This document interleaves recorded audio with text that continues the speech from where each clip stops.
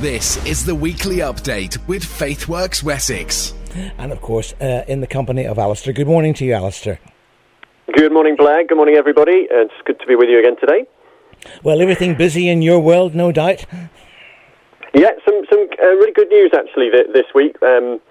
We've been working with our friends at Citizens Advice and with Shelter and with the homelessness housing prevention team at the council.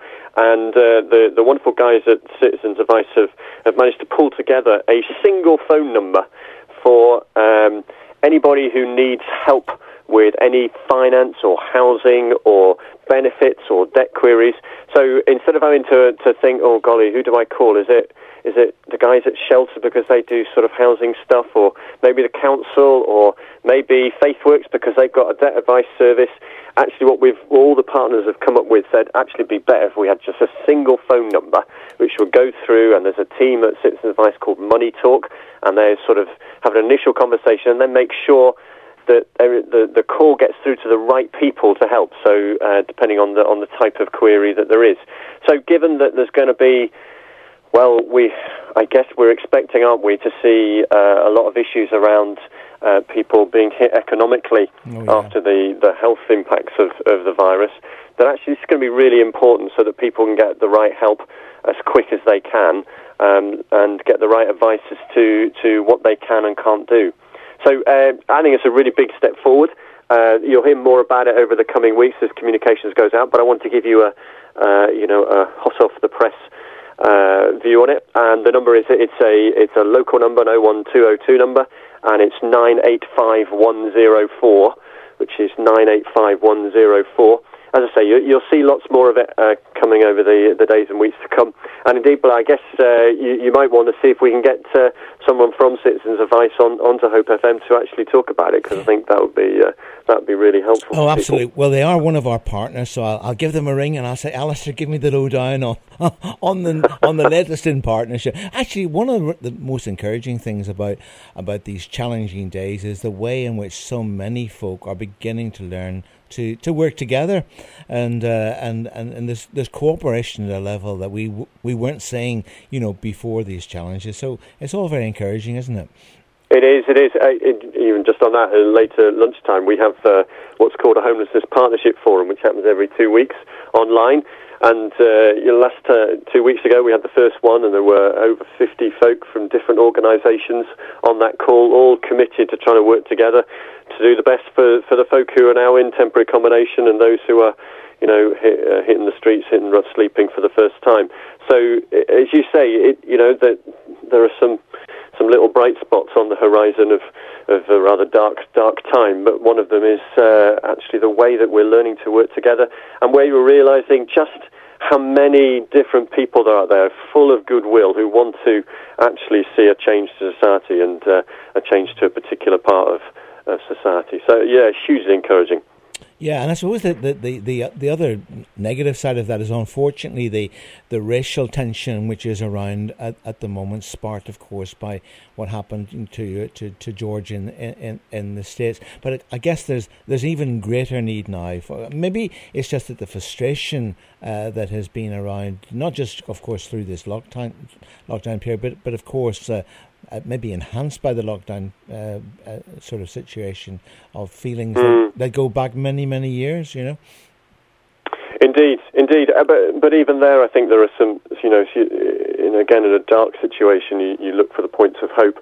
And there are some, I've got to know over the last few weeks of organisations like, there's one called Unity and Vision that I came across a couple of weeks back, who do some amazing stuff in terms of cooking for all sorts of communities across the conurbation, and they were there's some other folks, Sister Tama and others, who've been going in and getting food to those in the hospitals and on the front line in that situation. So we're beginning to learn, I think, that there are some fantastic people who may be not in our eye line, but actually when we get to know them, we get to understand a lot more about how our society works really well when we all put in our little piece and don't just try and do it all on our own.